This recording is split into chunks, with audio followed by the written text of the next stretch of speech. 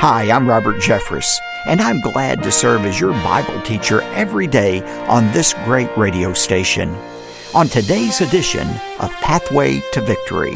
The temptations you face don't come from Satan himself. He can't be in more than one place at a time. He doesn't have to be.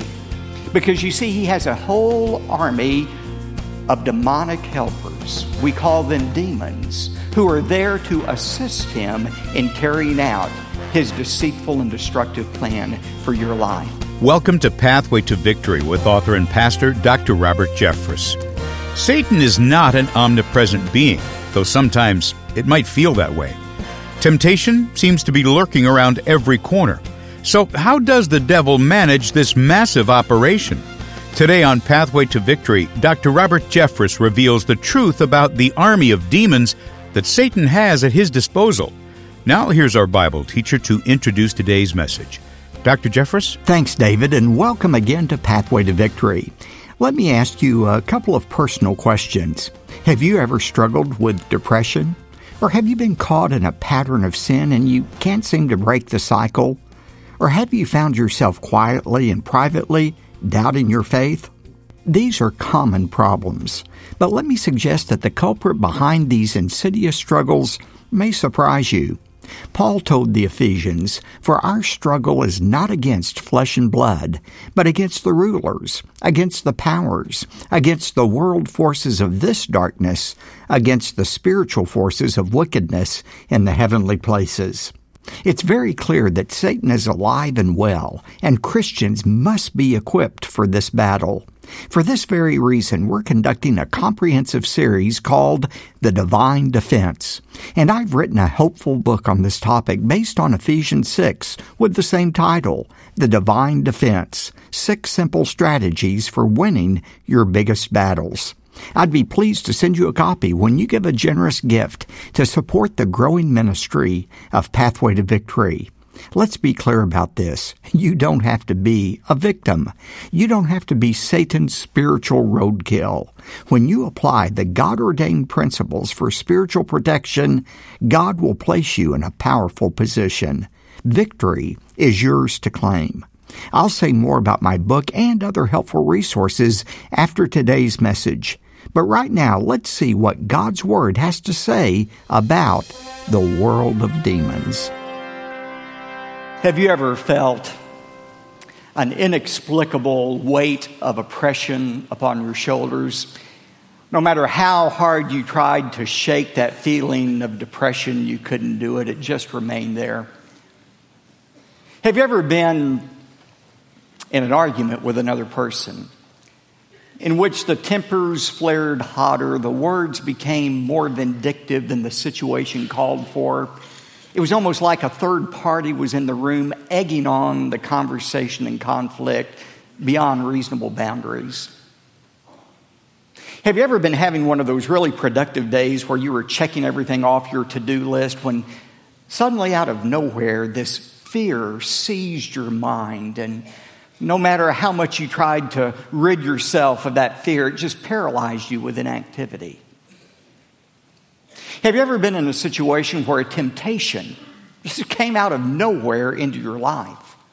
And if you didn't know better, you would think God himself brought that temptation because it was so perfectly suited to meet the need, the hunger you had at that very moment. If your answer is yes to any of those situations, then you have come face to face with the world of demons.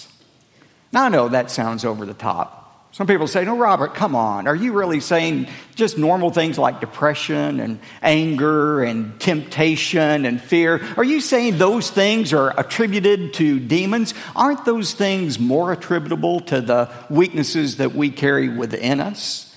We saw last time in James 1:14, the temptation equation. We saw how temptation comes into our life. Remember, James says each one of us is tempted when he is carried away and enticed by his own lust. Yes, it does start within us. We are carried away. That means drawn with an inward power. We all have within us this defective operating system we inherited from Adam. One that takes normal desires and tries to fulfill those desires apart from God's plan. It does all start in here.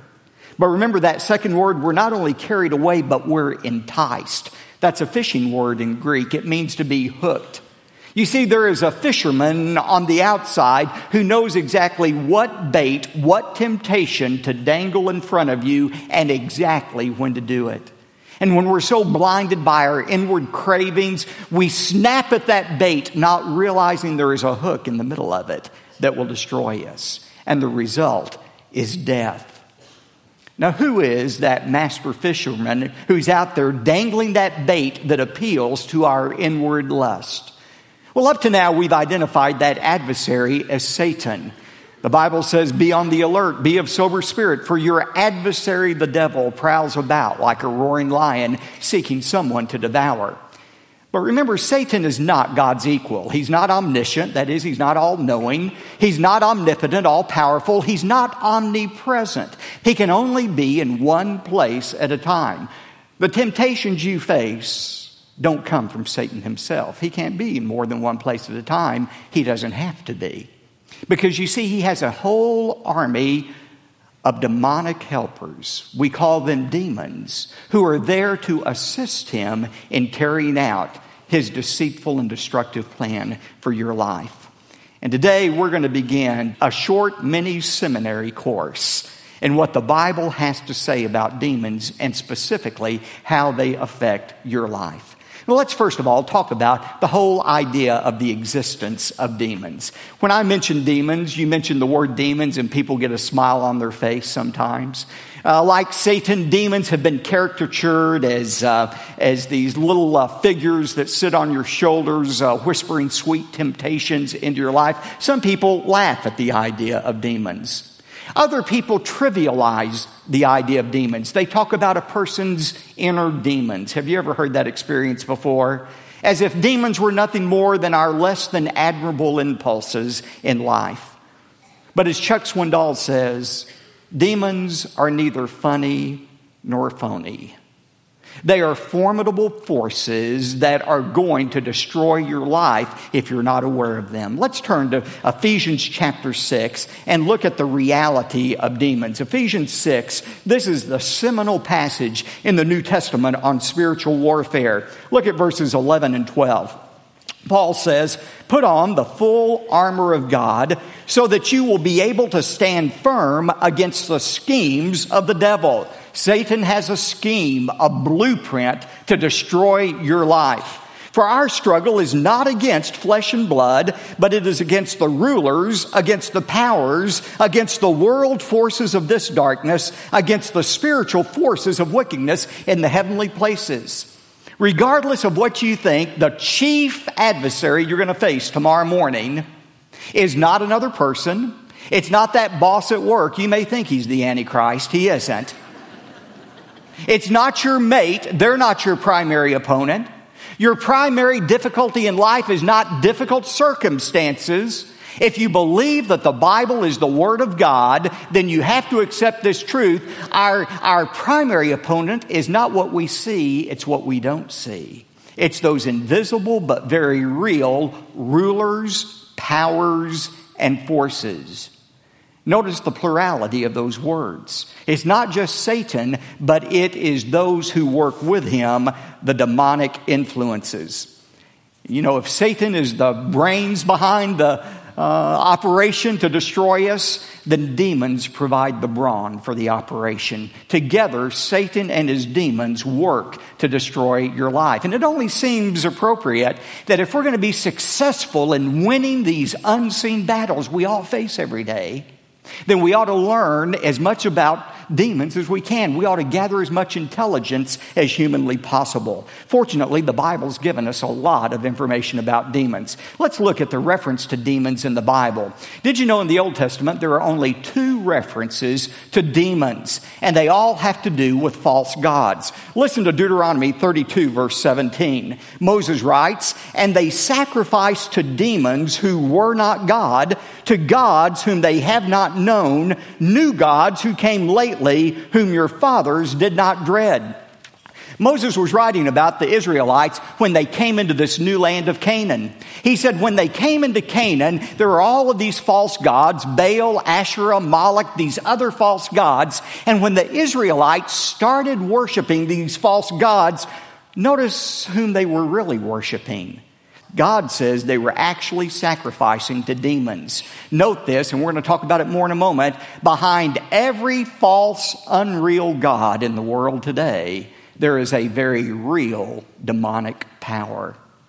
Demons are ultimately the force behind every false religion in the world today. Look at Psalm 106, verses 37 and 38. Again, it says, they, talking about the Israelites, even sacrificed their sons and their daughters to the demons and shed innocent blood and the blood of their sons and their daughters whom they sacrificed to the idols of Canaan, and the land was polluted with blood. In order to worship the false god Moloch, the Israelites would actually sacrifice their children. They would murder their children. They weren't worshiping Moloch. The Bible says they were actually worshiping the demonic power behind this false god Moloch. And may I say today, when we bow down to worship the false god of human freedom, we worship that god through the murder of unborn children, abortion. We are committing the same sin as those pagan Israelites. Abortion is nothing but murder, and it is the murder of children to demons. That is what is behind the whole pro-abortion movement in the world today. That's the Old Testament. Secondly, look at demons in the New Testament. There are over 100 references to demons in the New Testament. Every writer of the New Testament mentions demons except the writer of Hebrews. And the first book of the New Testament that was written, by the way, was not Matthew. The first book of the New Testament written was James. Look at the mention of demons in James 2, verse 19. James said, you believe that God is one, you do well. But demons also believe and shudder. James was writing to a group of Jewish Christians. As you know, to the Jew, the most foundational doctrinal truth was the oneness of God. Deuteronomy 6, Hear, O Israel, the Lord your God is one God. James is saying, you believe that? You believe that God is one? Congratulations. But demons believe that truth as well. And they shudder. You've heard me say before, that word in Greek, shudder, literally means to have the hair on the back of your neck stand up. I didn't know demons had hair, but apparently they do. He said the demons tremble at the idea of the oneness of God. If James were writing to our church today, mainly Gentile Christians, we have some Jewish Christians, but mainly Gentile Christians, he would say, you believe that Jesus Christ is the Son of God? You believe that he died on the cross for the sins of the world? You believe that he rose again from the dead on the third day? Congratulations! But demons believe all of those things. But demons believe those things more than you and I do, because they were there. They witnessed it firsthand. If you don't hear another truth, I have to say to you this morning, hear this. Believing the right facts about Jesus Christ will not get you to heaven. We've got this idea that it's just a matter of believing intellectually the right facts about Jesus that cause us to go to heaven. No, you can believe all the right things about Jesus and spend eternity in hell. It is not believing that Jesus died for the sins of the world. It's not believing that Jesus is the Son of God. The demons believe that. It's coming to that point in your life when you are so broken about your sin and failure before God that you bow down in desperation and say, God, I cannot save myself. I'm trusting in, clinging to, believing that Jesus died for my sins. And I'm resting, trusting in him and him alone for my salvation.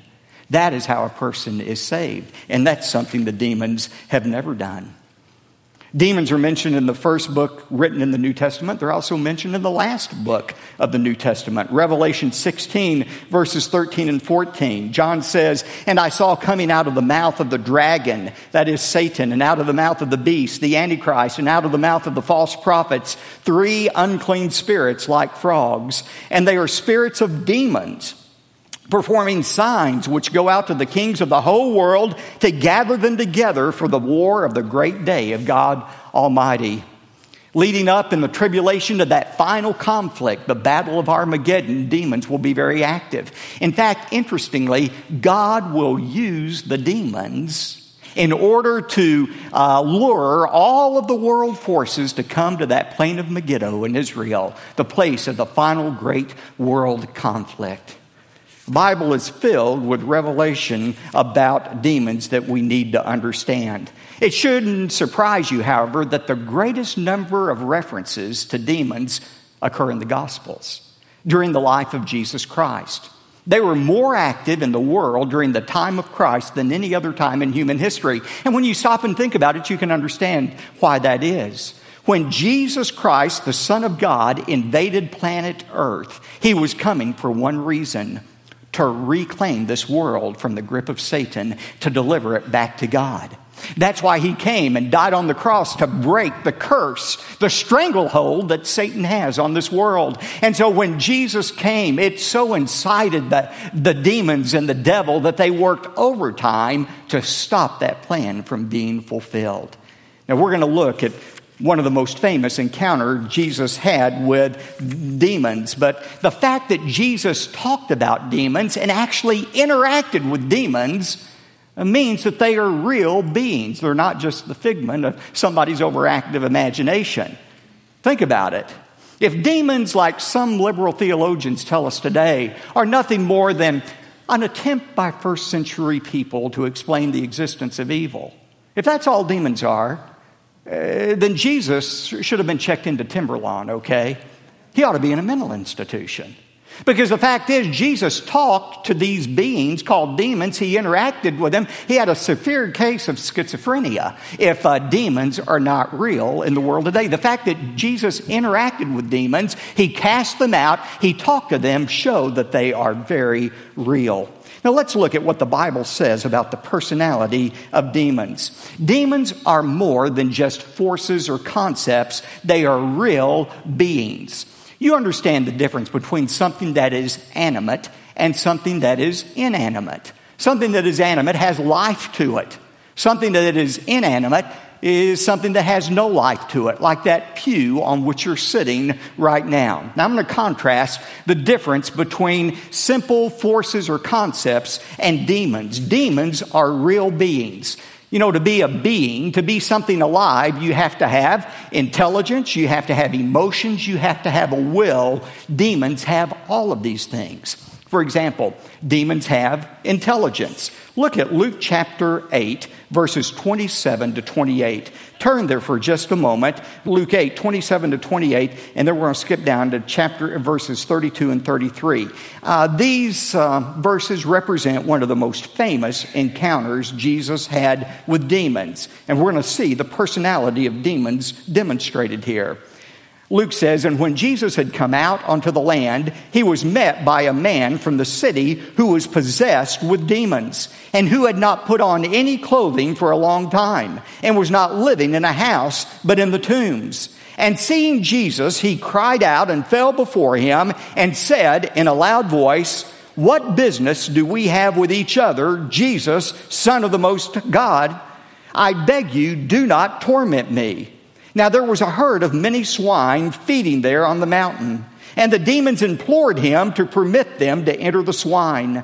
And he gave them permission, and the demons came out from the man, and they entered the swine, and the herd rushed down the steep bank into the lake and was drowned." Now who was this man who was possessed by many demons? What had he done that allowed himself to be possessed or controlled by demons? Is it possible that Christians today can be possessed by demons? Is it possible for a child of God to be heavily influenced by demonic creatures? I'm going to answer all those questions next time, and my answer is going to surprise a lot of you.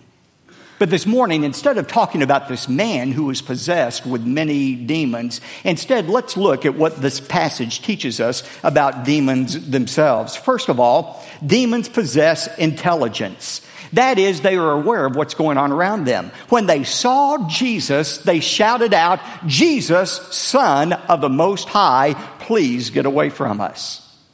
Isn't it interesting that demons know more about Jesus Christ than many liberal seminary professors today? Some of the greatest professions of faith about Jesus Christ came from demonic lips in the New Testament. The demons knew exactly who he was. He was the Son of the Most High. Demons possess intelligence. Secondly, demons experience emotions.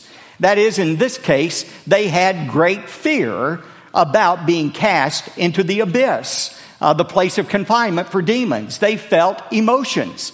Thirdly, demons have a will. The demons say to Jesus, "Jesus, please do not cast us into the abyss. We do not want that." And then they creatively offer an alternative. They say, "Instead, put us into the swine." And when Jesus agrees, they submit themselves to the will of God. They have a will. And fourthly, demons have names. Just like we have a name, each demon has a name as well. In fact, the chief demon in verse 30 is described as being named Legion, a military term referring to 6,000 soldiers. You know, again, you have to come to your own conclusion about who Jesus is. Jesus interacted with demons here. Now, either he was a liar, he made the whole thing up, there were no demons here, he was just trying to deceive his followers. Or he was a lunatic, he should be in a straitjacket because he was talking to beings that really didn't exist. If he's not a liar, if he's not a lunatic, then the only other conclusion is that he is the Lord of all. He is the Son of God.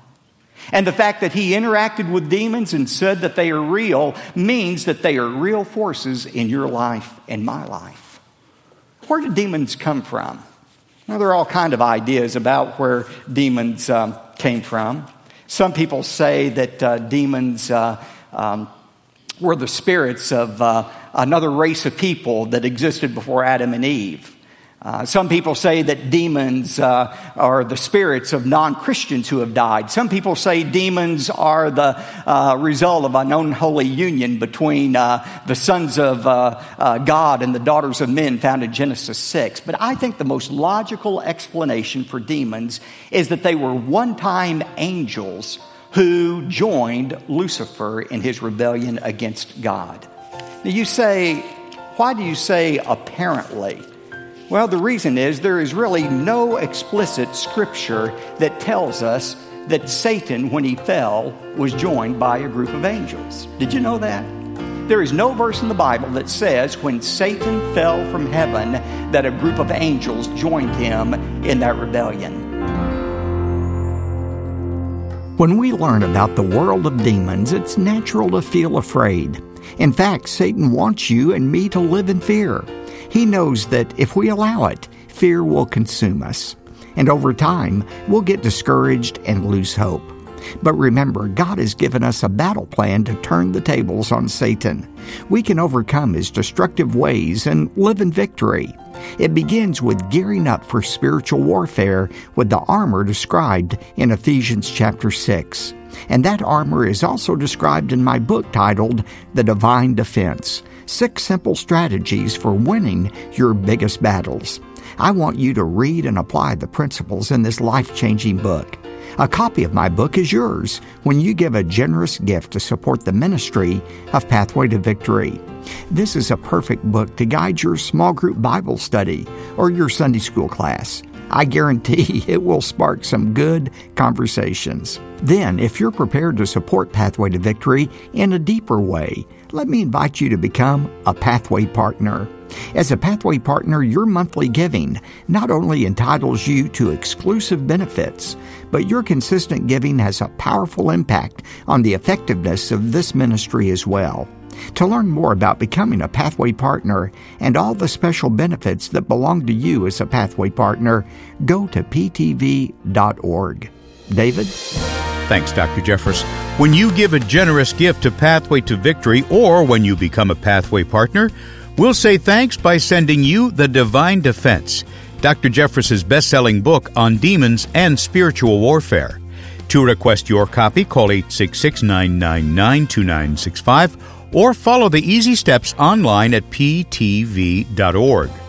Now, when your gift is $75 or more, we'll also send you, in addition to the book, this month's teaching series on CD and DVD. It's also titled The Divine Defense. To request the Divine Defense CD and DVD set, call 866-999-2965 or go to ptv.org. You could write to us if you'd like. P.O. Box 223, 609, Dallas, Texas, 75222. That's P.O. Box 223, 609, Dallas, Texas, 75222. I'm David J. Mullins. Join us again next time when Dr. Jeffress concludes this eye-opening message on the world of demons. That's Tuesday, here on Pathway to Victory. Pathway to Victory with Dr. Robert Jeffress comes from the pulpit of the First Baptist Church of Dallas, Texas. Join Dr. Robert Jeffress on an unforgettable trip to Israel. You've read about places like the Mount of Olives and the Plain of Megiddo. Isn't it time to see these remarkable sights for yourself? Join us on the Pathway to Victory Bible Prophecy Tour of Israel and sign up before September 30th to receive an early bird discount. To learn more, go to ptv.org.